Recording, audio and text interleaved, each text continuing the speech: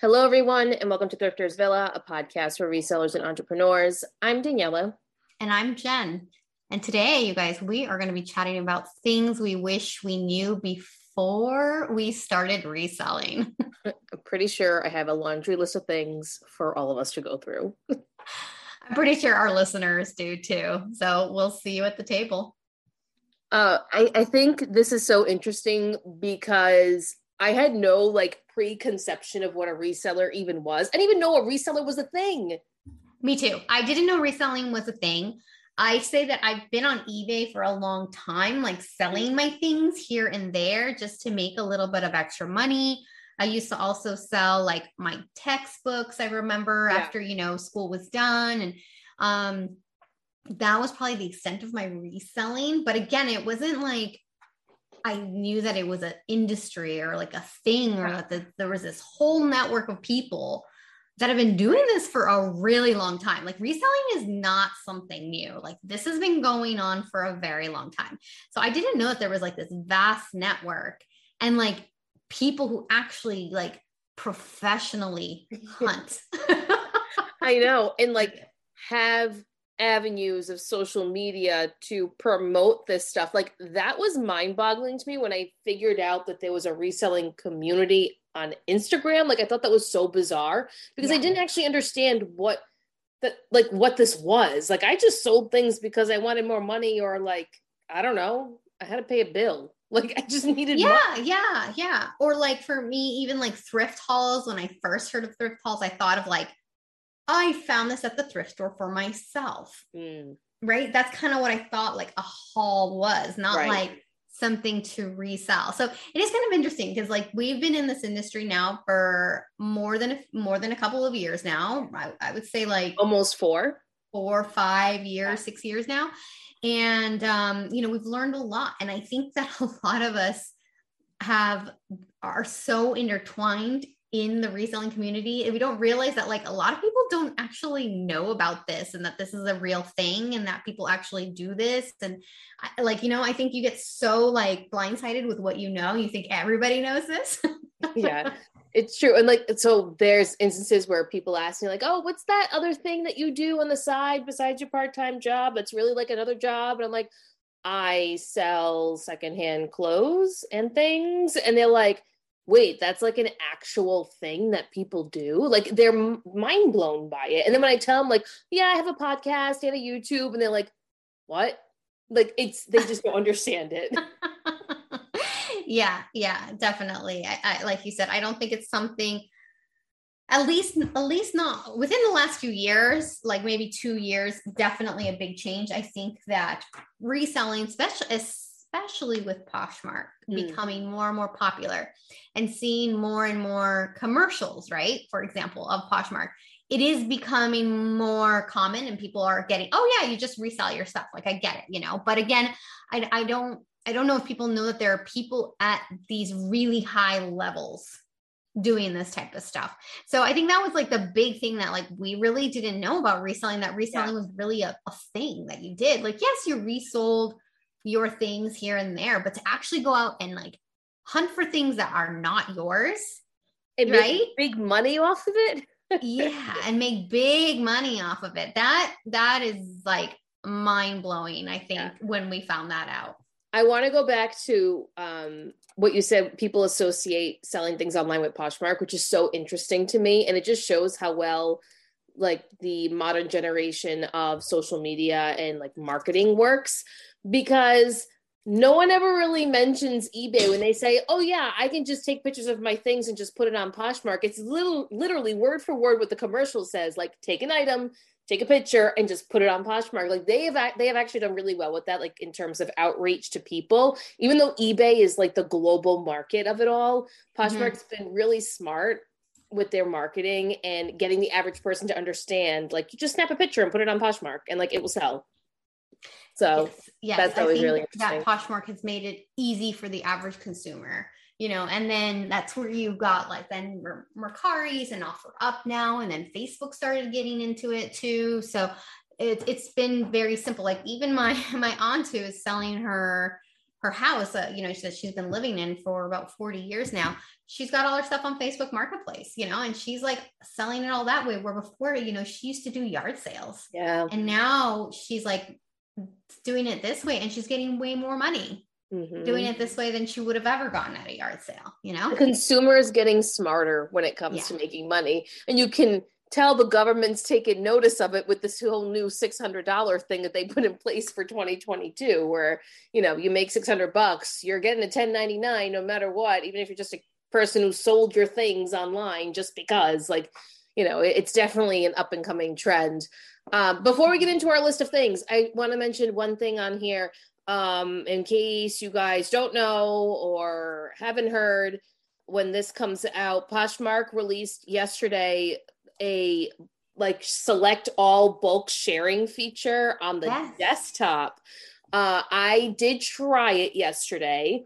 It's a little clunky. It's definitely a prototype. You have to go into your closet, hit available items only, then you click the select all button, and you have to scroll all the way down so that it gets all of your items that are available in your closet, and then you can share.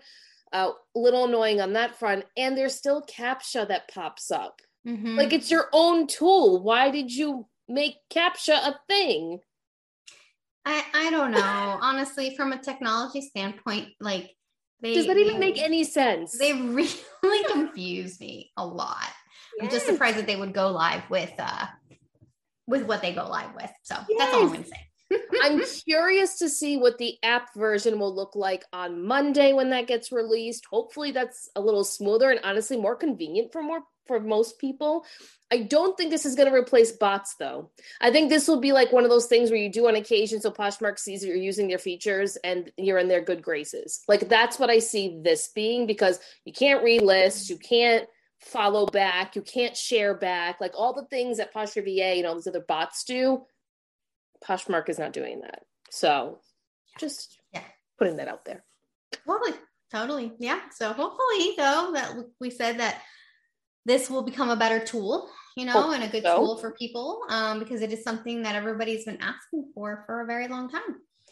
For 6 years. So, all right, let's get into our list. So the first thing that I put on here was, before I started selling, or when I first started selling, what is a bolo and what does that really mean? I remember people saying bolo all the time, and I was like, what the hell is that? What is a bolo? Who cares? Yeah. What does this mean to me? So I would say that bolo, I didn't know what that meant either, but I kind of figured it had to be some kind of a retail term, just because I was a buyer for many years. Yeah. We used to have a term called BOGO. Yes, BOGO, I knew. Right?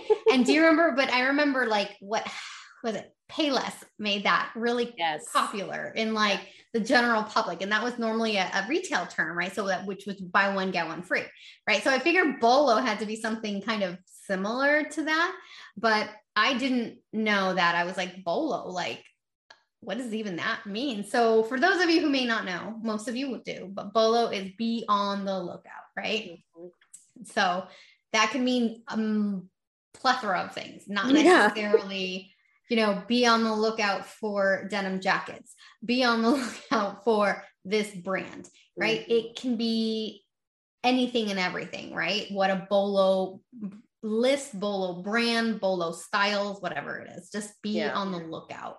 And how consuming this is, Jen. This is so consuming. Oh, a bolo list? Yes, just bolos in general. Oh, yeah. Yeah, 100%. 100%. But I think bolos can be really overwhelming to anybody too, especially when you first start, because I know that's what I was trying to consume. What are people looking for? What is it that people want? And the thing about bolos too is that you really do have to be very cautious and careful about bolos.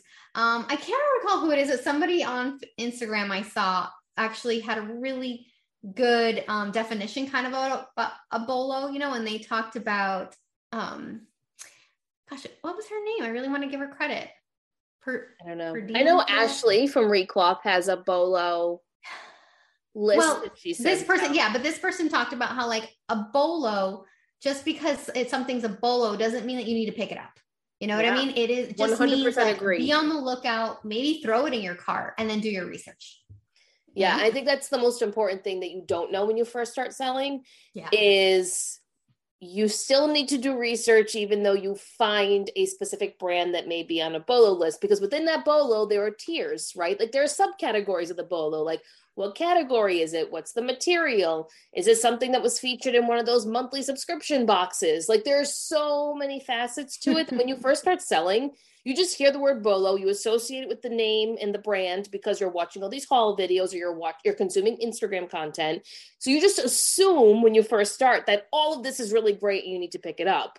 Yeah. No, you learn that along the way that no, that's not the way that you do it. But like if you're new and you're listening and this can kind of halt you from maybe making these mistakes that we made, then we're doing our job. Exactly.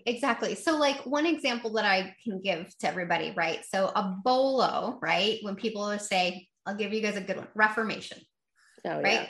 People will say BOLO, Reformation, be on the lookout. Okay. So the old me, or when I would have first started, I would have seen Reformation, freaked out in the store, thrown it in my cart, and just take it home. That's what I would have done, right? Now, the new me who knows, I would think, okay, Reformation. How old is the piece? What color is the tag? Is it Reformation or is it Reformation jeans? Because they have different tiers, right? There's different diffusion brands, right? What is the category? Is it a top? Is it a dress? Is it a pair of jeans?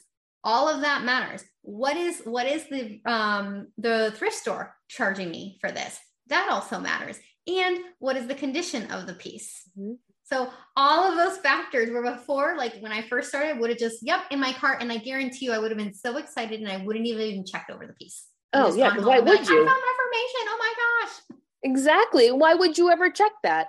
You're like, this is the brand I need. And you have no idea that you should be checking for all of these things when you first start. There's no real like checklist when you first start selling. You're just kind of like, I'm going to go for it.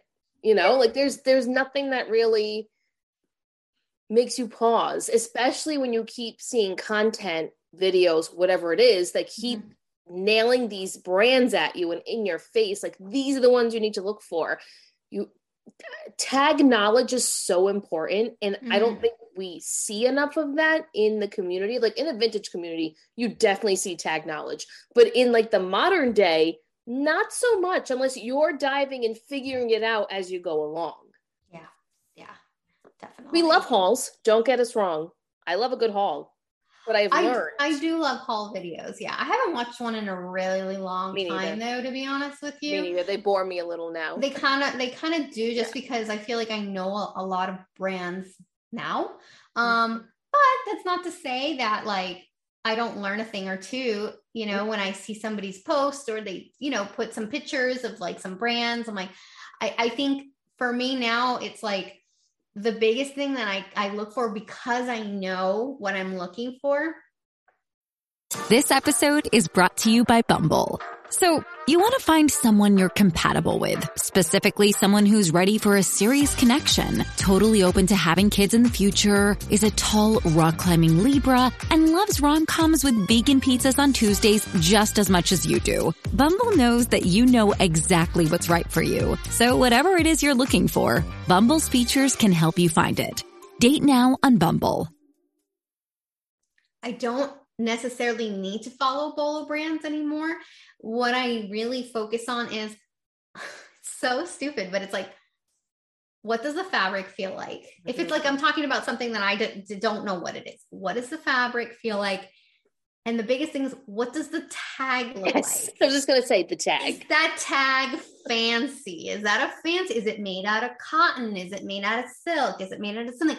Does it say made in the USA? Does it say handcrafted? You know, so usually is it hand stitched? Is it hand stitched or whatever? So literally I'll go through and I will look at the thrift store. You know, I have my section that I'm looking at. And anytime a tag catches my eye, I throw it in my cart and then I keep moving, throw it in my cart, keep moving. And then that's where I will look at the tag, feel the tag, and check sometimes the interior tags because that gives you more information too.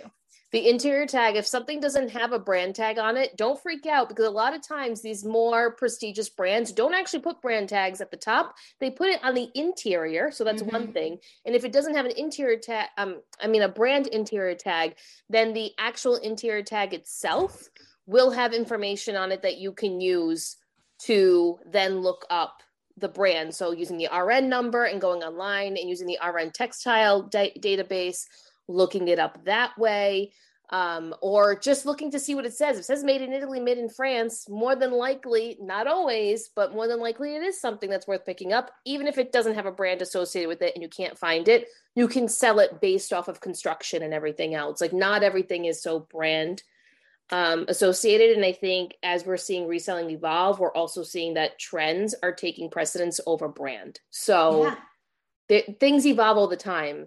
And that's definitely something that we have learned. Yeah. So going off of that, the next one that Daniela wrote here is how important inventory management system is and what that really entails. Yes. Yep. I think that says it all.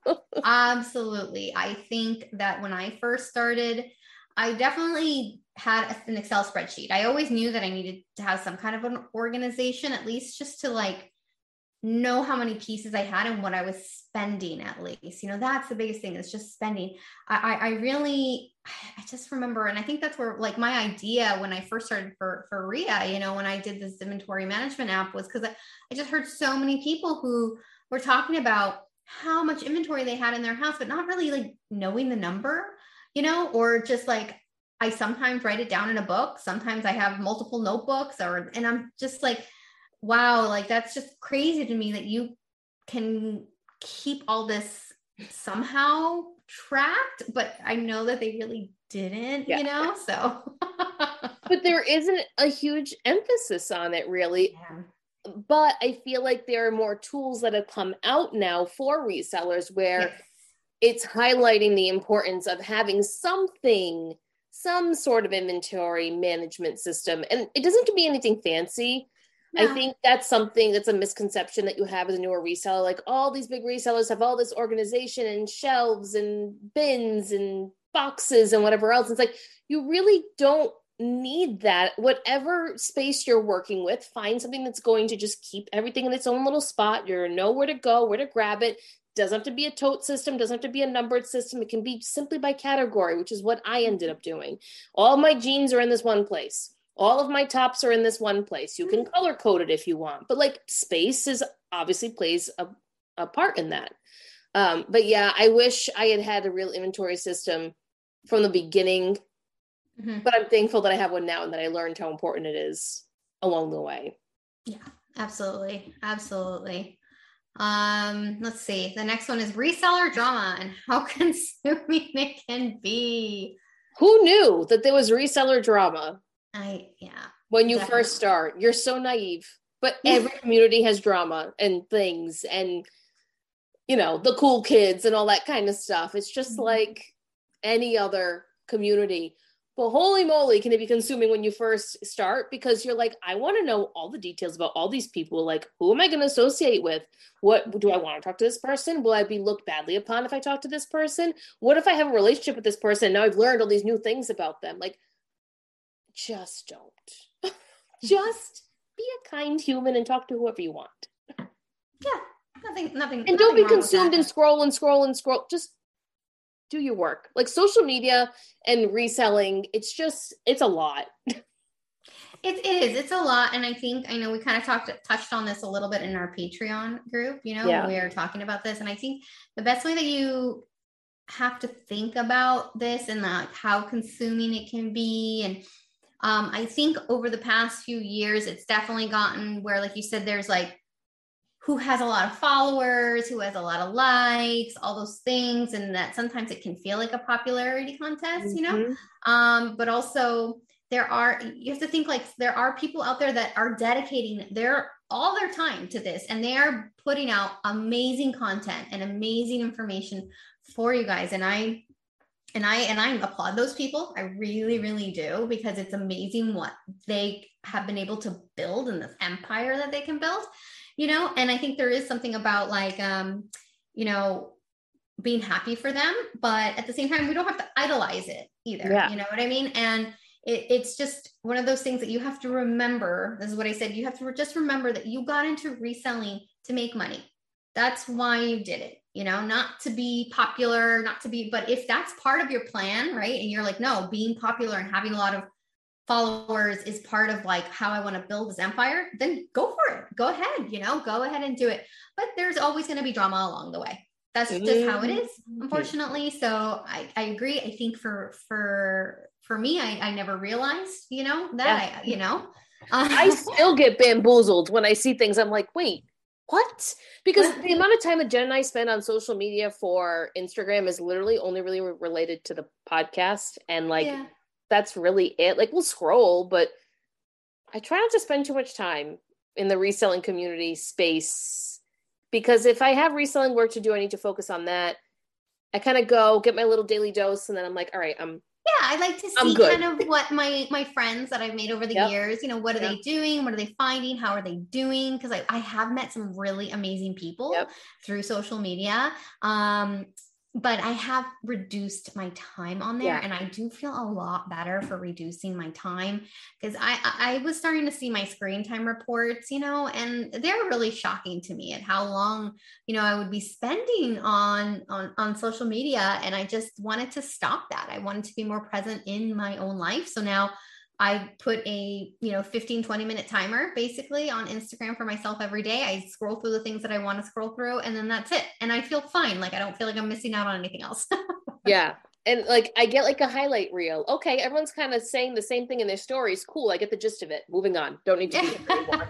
That's kind of what I end up doing. And I love the connections and everyone that I talk to on there. And I want it to seem like we don't like social media, because we do. We like to connect with everyone, but it's very consuming. Yes. If you stay on there for too long. And Jen and I are not concerned about growing our following or anything like that. Like, neither one of us have 10,000 followers on Instagram, and neither one of us care. Like, there was a point in time that maybe we cared a little bit, but as time has gone on, we don't really care.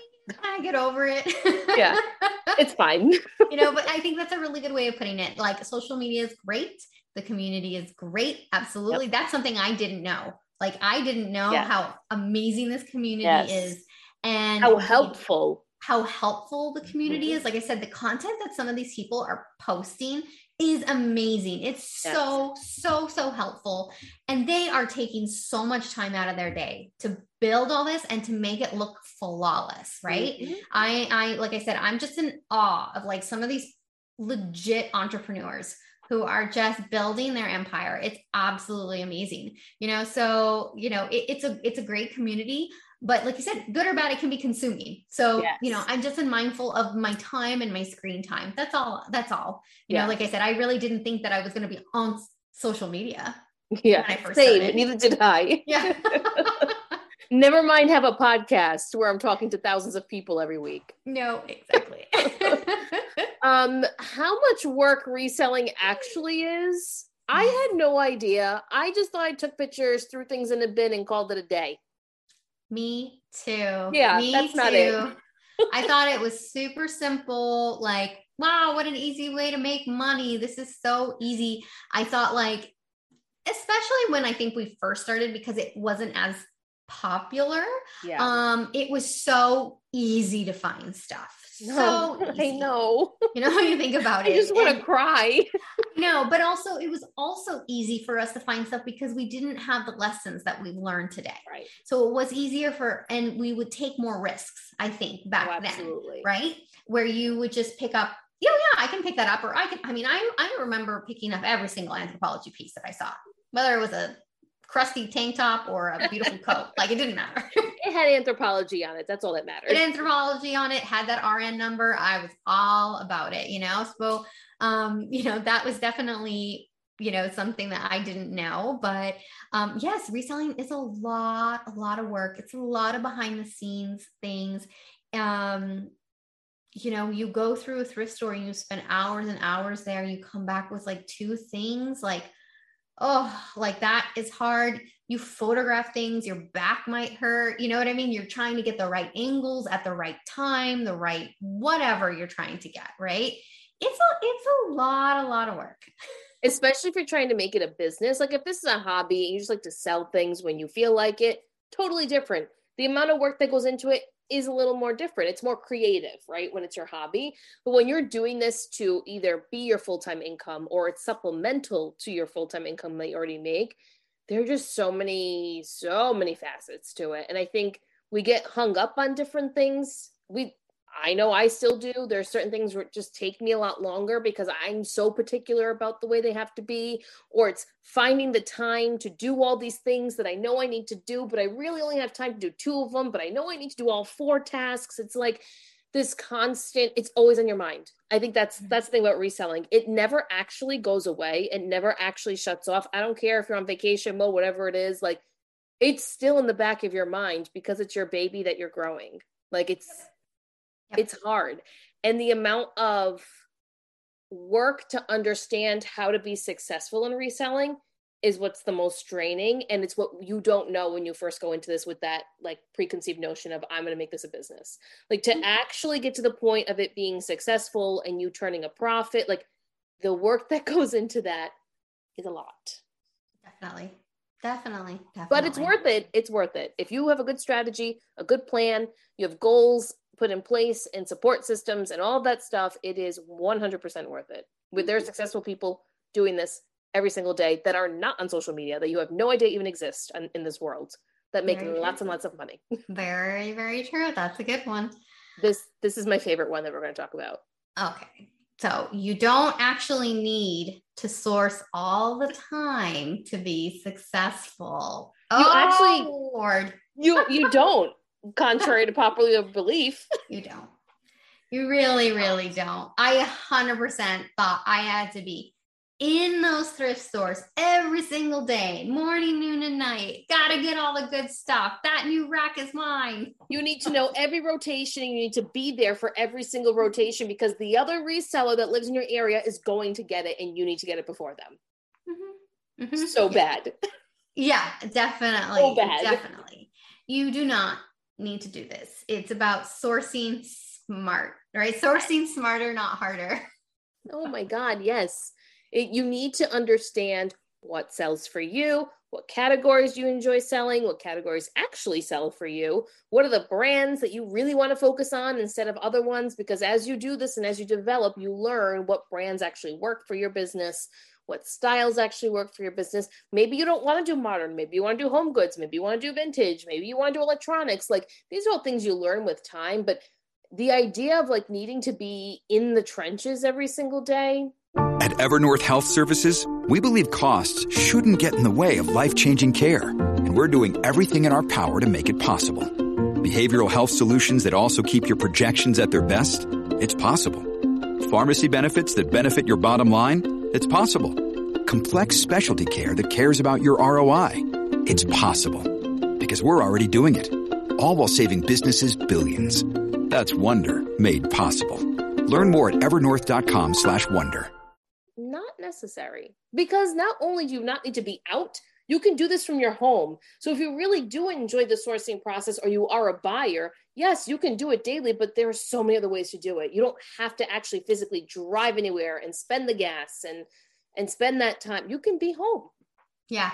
And I think people equate to like, well, I need to source all the time, so I have stuff to list all the time. But really that's not the truth, right? And that's what I thought too. I always need to have new inventory. It's like, yeah, you can, but it's about spacing out the listings, yes, you know, and making sure that you have everything prepped and ready to go so that you can have a constant flow of inventory coming into your closet.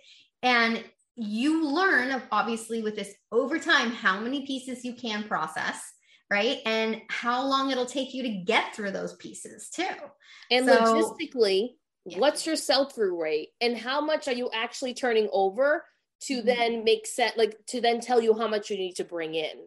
Like, it's not just, I need to bring more in because I'm selling some things, but how much you actually selling so that you actually have a system in place where these are the items going out and I'm bringing in the exact same amount of items to sell because this is what I seem to be selling every single month. Like, that's diving even deeper into your data and your numbers, but that's what it actually means. Yes. I know, sorry, everyone. I know everyone I love sourcing. Who doesn't love sourcing? It's the best part of the job. But you have to be strategic with your sourcing. I know people are going to hate me for that, but you do. I think that we can all, including myself, get carried away. I definitely would get FOMO, like, oh my God, I'm not there. What if somebody what if that's when the rack of designer stuff comes out? Exactly. Yeah, of course. That is definitely the thought for everybody. But if you're always at the thrift store, you're always sourcing, then when are you listing? When are you photographing? When are you shipping? So it's about a balance. Yes. But I definitely think, at the beginning, it was just go all the time. And then as I kind of tailored and refined the way that I resold, I only really needed to go 2 times a week, and I had it pretty down. And so I knew what my days, like I said, I like to batch work. That's just how I am. So for me, it worked out where I was I have a sourcing day, a listing day, a photographing day, a whatever, you know what I mean? And so, and obviously that was never perfect, because maybe there were days on the photographing day that I knew it was going to be a cloudy day and it wasn't going to be great. Okay. So then I'll switch it around to that, making that a listing day or something, but always having kind of stuff in your backlog, so you can always work on whatever it is that you need to work on, kind of thing. Agreed. But don't hate us for our comments. Okay. Huh? I said, don't hate us for our comments, dear friends who are listening. It's just the truth, and we all need to hear it sometimes. On top of that, right, where we talk about you don't need to source all the time to be successful, also plays into this next thing where there is a strategy to shopping, particularly shopping at a thrift store. Yes, there's strategy to shopping online, but I really didn't know that there was a strategy. I just kind of, when I first started to go in there and just start in my favorite category, whether it was shoes, jeans, or whatever, I would just go to that category and just start sifting through the racks and looking for stuff. And that was it. Whether I found something good or not, okay, I finished this section, let me move on to the next section. And so when I would do that, sometimes it would take me up to 3 hours in one thrift store, one thrift trip, maybe even 4 hours, at one store, because I figured I have to go through the whole store. I have to see what's here, but once you kind of figure out what your strategy is, that's when I realized I don't need to look at everything. There is using the color coding system to your advantage. I never knew that was a thing that you could do. Right. You just don't know that. I think figuring out the stores that work for you, what their scheduling looks like, what kind of items they bring in, just having that strategy, which we have a whole episode about. If you go back a few weeks, a whole episode about strategy in the thrift store. I think as you evolve, you learn the importance of this, and because your time is valuable, no matter what your job is, your time is valuable, and finding efficient systems is so important. Yeah. Yeah. For me, it was just, like I said, I would go kind of one day a week, and I would tailor it to, or twice a week, and I would tailor it to when I knew that store was bringing out new inventory. And I would be there as soon as they opened up, and I knew that they were putting out inventory and it was quiet, or I would go on days where it was senior days because it was quiet. You just got to figure it out for yourself. But yeah, I didn't know that there was a strategy to it. Honestly, I thought that you just go into a thrift store and you just kind of hope for the best. And you just have fun. Yeah. You just have fun doing it. But it was nice because once I kind of learned how to do that, sometimes I can be in and out of a thrift store in less than 20 minutes even, just because I know what I'm looking for. And that way I can hit up more stores on that day rather than only being able to do 2, let's say, if I was going to be doing thrift stores for, 3, 4 hours. It could really only go to 2 then. But once you tailor it down, I was able to go to, I want to say I generally was hitting about 4 to 5 places in one day. That's so good. When I go to Boston, that's what I try to do. I try to do at least 4, 5 if it's a really good day, but 4 is I definitely hit 4 places, because not only are they're not too far from each other, but there's more opportunity. Yeah. And they're smaller, the stores too. So you can, except for Harrison, that's a beast, but that's a 2-hour just to get through half. That was always the first one that I would go to because I knew that was the one that I had to put the most energy into. Yeah. And that's where the bins were. So correct. Yeah. Next up, we have never count a store out due to one bad day of shopping. And I think when you are newer to reselling, it's so easy to be discouraged by this happening. And it kind of makes you not want to do it. You're like, I don't want to go sourcing here anymore. It's a complete waste of time. But as you evolve as a seller, you learn this happens all the time. Yeah, exactly. I counted out places for so many years because I was like, I went there a few times and it always sucked for me. Yeah. But like, you really can't count anything out. You just don't know. Maybe you went on a bad day. Maybe there was another reseller there that picks up similar things to you, that picked up everything right before you came. Maybe the donations were dry, and maybe new people moved into this neighborhood. You never know. There's so many different things. So never ever count out a location because you could be missing out on stuff. You just kind of have to, I would say, if you're in the area and you just happen to be in it and it still is one that you're like, I don't really like it, just pop in and you'll know right away, if it's worth it or not. But like, I've definitely counted out locations, and then years later I've gone back to it and been like, oh my gosh, what was I thinking? Why did I never go here? And like, just because a store is in a certain location doesn't mean that the product that they get isn't good. I think that's another thing too. Like, we just assume that if this store is in this community, it's not going to have good things. And like if it's in a fancy neighborhood or something. Mm-hmm. The fancy neighborhood doesn't always have the good stuff. It's actually the other neighborhood that has the best stuff because the fancy people donate it to that area, not the one that they're in. Fun fact. Right. And like, you just never know who lives where. That like, too. And who likes what, who has certain styles, or where the donations come from, because some of them have drop-off bins across counties. Some of them get truckloads of donations that come in from other states. Like, you don't know. You just don't know. Yeah. You never know. So next? don't ever count out a store. No, don't. Listen to Jen. Keywords, people. They make all the difference when you're listing. So I think before, when I first started listing, I was thinking I had to make my listing sound like I was in a I don't know, like I was in madewell.com and like beautiful pair of like brushed jeans, like lived in, like I don't know, lightly worn and perfect to be worn on like Saturdays with a white top while you're going to the farmer's market and picking up all your food. It's like, no one freaking cares. Just give me the details. Give me the measurements. Try to do measurements. I know people always hate measurements, but I hate getting asked that question. So I just put in measurements when I can. Not all the time. I'm not perfect. I definitely don't. The state, please put the state of the item. If there's any flaws, you note them, take pictures of the flaws too. Like, it doesn't need to be a storybook is what I'm trying to say. Nope. Bullet point list. Here are all the important facts you need to know about it. Have a good day. That's it. That's all you need to do. I think because I worked in marketing and I had an SEO background, keyword background, and working as a teacher of visually impaired, understanding the importance of like descriptive words and stuff, this came easy to me when it came to reselling. I never really struggled with it because of my background, but people who don't have backgrounds in it do struggle with it, or they see all these different examples and they don't know which one is the right one. Do I just do a bulleted list? Do I go more detailed? Do I incorporate all these extra things in it to entice the buyer to maybe bundle it with something else in the closet? Like, just keep it simple. Just keep it simple.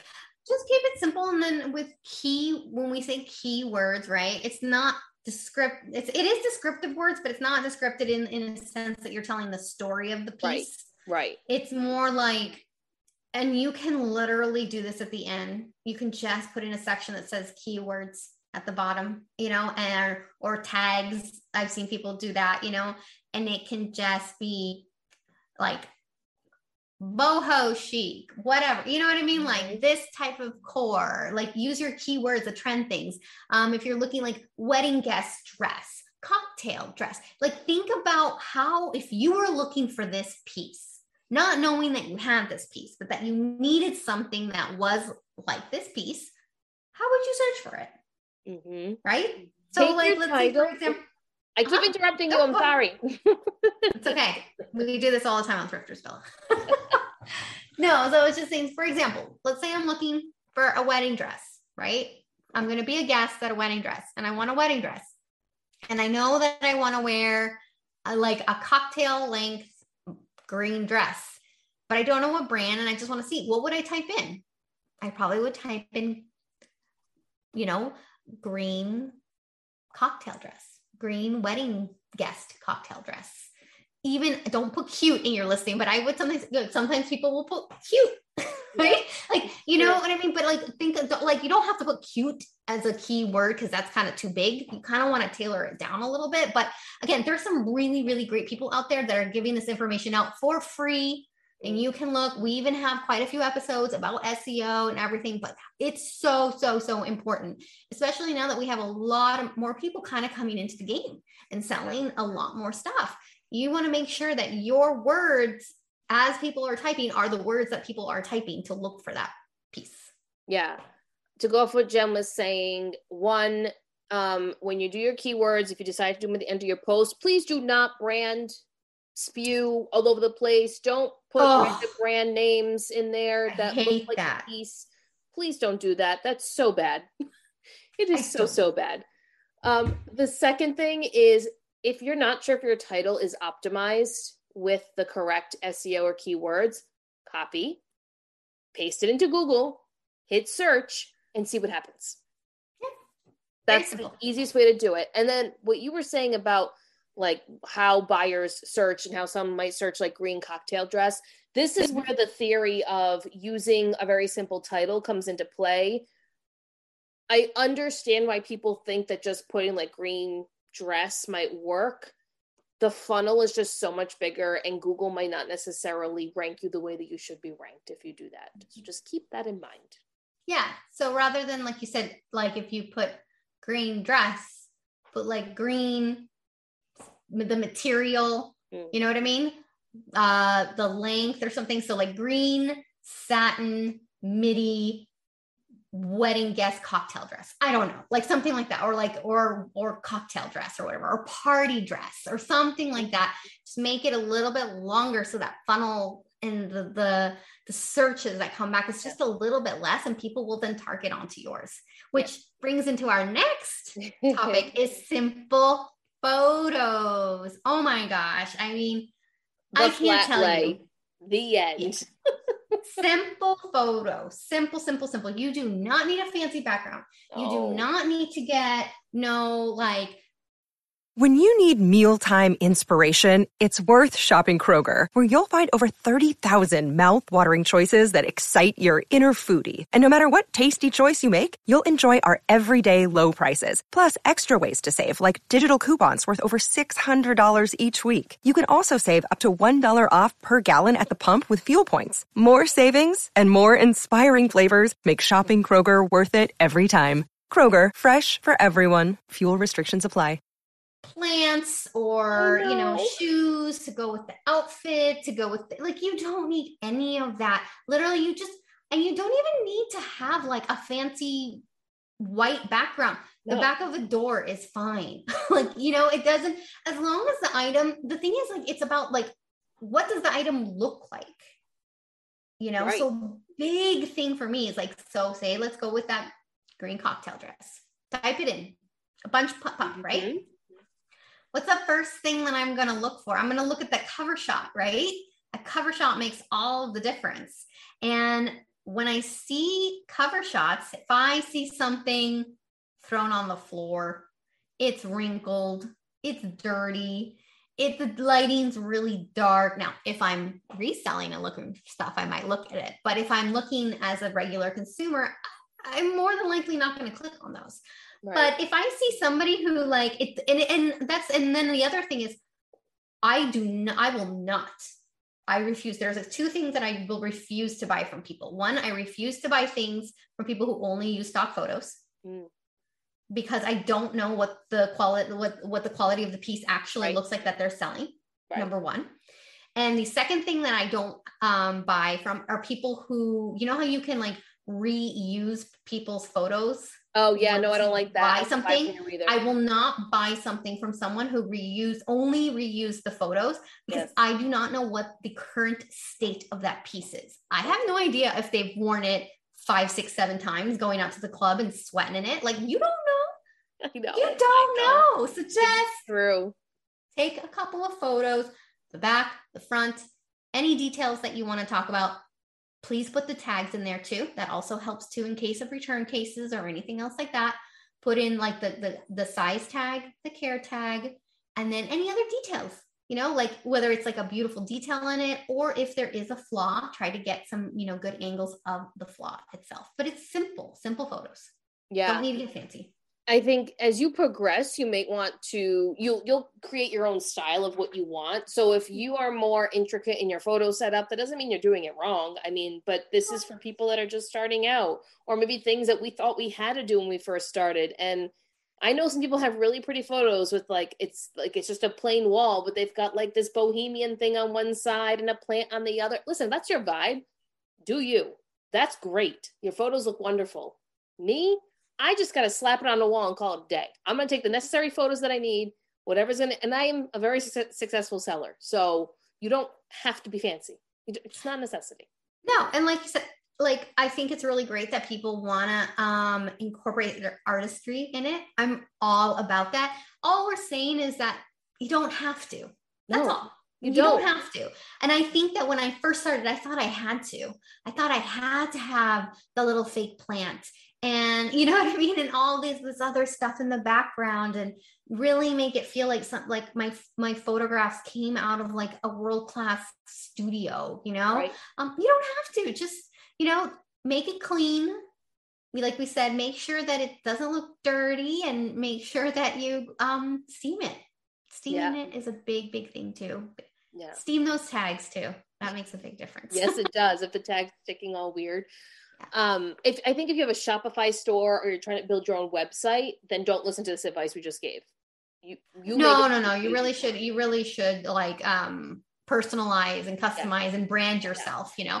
But like we said, again, these are just things that we wish that we knew. Like, you don't have to do this stuff. Like, you don't have to kill yourself. If you're like every day, like, I'm dreading photographing because I have to, like, you know, find all these pieces in my house, or find the right background, or find the right lighting, or whatever it is. Like, you don't have to. Like, outside works perfectly fine. Hanging it on a fence, hanging it up against a white wall, the back of a door, like, you'll be wherever. Okay. Yeah, you'll be okay, you know? Yeah, you'll be just fine. And the last thing we're going to talk about, which Poshmark community, we blame you for this, but simple packaging, man. There's no need to be fancy. Why did Poshmark start this? I spent so much money and time on it's so tissue bad. paper and stickers and, oh my God, like poly mailers. Like, yes, I get it. If you want to have like cute poly mailers, cool, go ahead. You know, but I'm going to go with the free stuff. The only thing that I do spend money on are the clear poly mailers, like, you know what I mean? Just so that my item is protected, so, you know, from any of the outdoor elements or anything like that. That's the only thing that I spend money now on. I used to buy stickers. I used to buy like all these beautiful, like, themed, depending on what the time of the year was, I would get like those poly mailers. Oh my gosh. No, you don't need it. You don't need to do any of that. Unless, again, you're building your own brand and you're going to be branching out and whatever then that's different. But if you're just selling on Poshmark, because I tell you right now, as an eBay seller, I don't do half of that stuff when I sell things on eBay. I just throw it in a poly mailer and call it a day. Have a good one. When you buy things on eBay, it is nothing like when you buy things on Poshmark, or like when you buy things on Poshmark has created this culture where it has to look a certain way. It has to be a certain way. There's no rule that says it needs to be this way. No, it doesn't. It doesn't. So if you're first starting out too, and you're thinking, oh my gosh, I'm going to have to spend X amount of money on packaging materials, you don't, you know, it's you free. really don't. Guess what? It's free. It's all free. Just use the stuff that you have. Daniela got away with not having a Dymo or a Rollo or whatever for many, many years. There are definitely ways that you can get away with not having to do that or use it. I will say it is one of the better, investments though that you could make for your business. Once you get there, I would highly recommend it.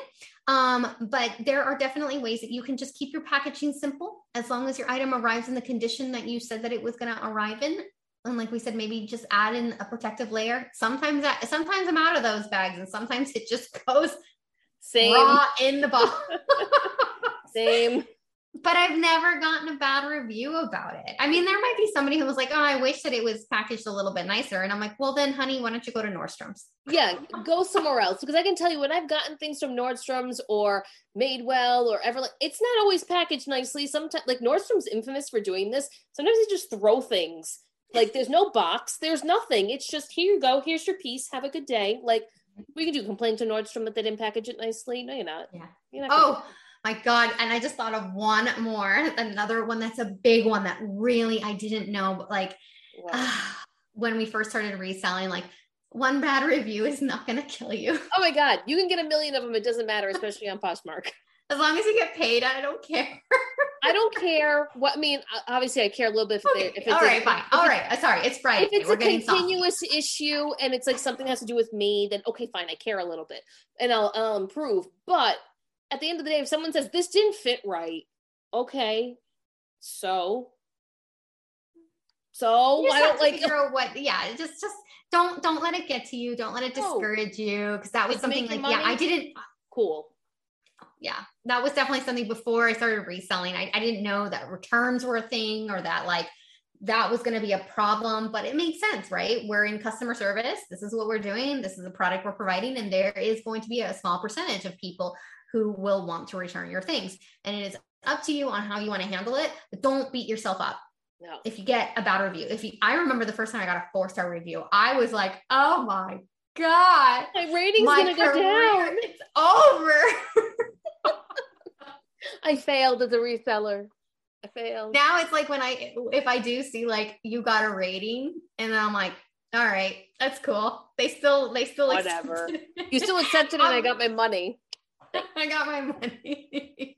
Or when there's a return open, like I know people go in, they look at the case and stuff. I don't even bother anymore. I used to. I'm just like, all right, Poshmark, do your thing, because whether you agree with me or not really doesn't matter. You're going to make your own decision. So what difference does it make? Yeah. Most of the time if I get an open case, this is just me though, because I don't want to spend the energy. Most of the time I just say, if you want to return it, it's fine. I'm not going to fight, for something that's small. But obviously there are those cases, and I've had cases for very expensive things where I'm just like, oh, no, that is not going to happen. So don't be afraid to stand your ground. And that's why we said it's really important to have those like simple photos, but like making sure that you have all the details, that you need. I know that's why too, I was putting measurements in there, because I would, when people say it doesn't fit, I would say, well, I provided the measurements. That was always an argument. Yeah. But but you're doing a great job. Always remember that where you are right now in your journey is perfectly fine. You're doing a great job. And like we said, these are all just things that we wish we kind of knew before we started reselling, or even early on in our career reselling. We really didn't know. But just and we're still learning. Oh God, yeah. There's still things sometimes I'm like, oh, why have I done it this way the whole time? That makes no sense. Exactly. People have great advice. There's a lot of really great content out there, and people who are doing absolutely amazing things out of tiny spaces. And there are people who are doing amazing things that we've never even heard of. You just never know. So yeah, I think those are really kind of about it. Yeah, I think so. I think that's all the things. Hopefully you either agreed with us or had sentiments that resonated with you as we were talking. Maybe you have other things that you wish you had known before you started. Let us know on the Instagram post for this episode. Let us know other things that you wish you knew that now you know, and now you're like kicking yourself because you didn't understand that before. I'm sure there's way more things than we even talked about. Oh yeah. 100%. Like all the things that you left behind, knowing what you know now. That's a whole episode in and of itself. That is a whole episode of all the things I left behind that now I look back. If only I could go back in time. Oh, if only. All right, everyone. Thank you so much for listening. We'll be back next week with another episode. Bye. Bye-bye.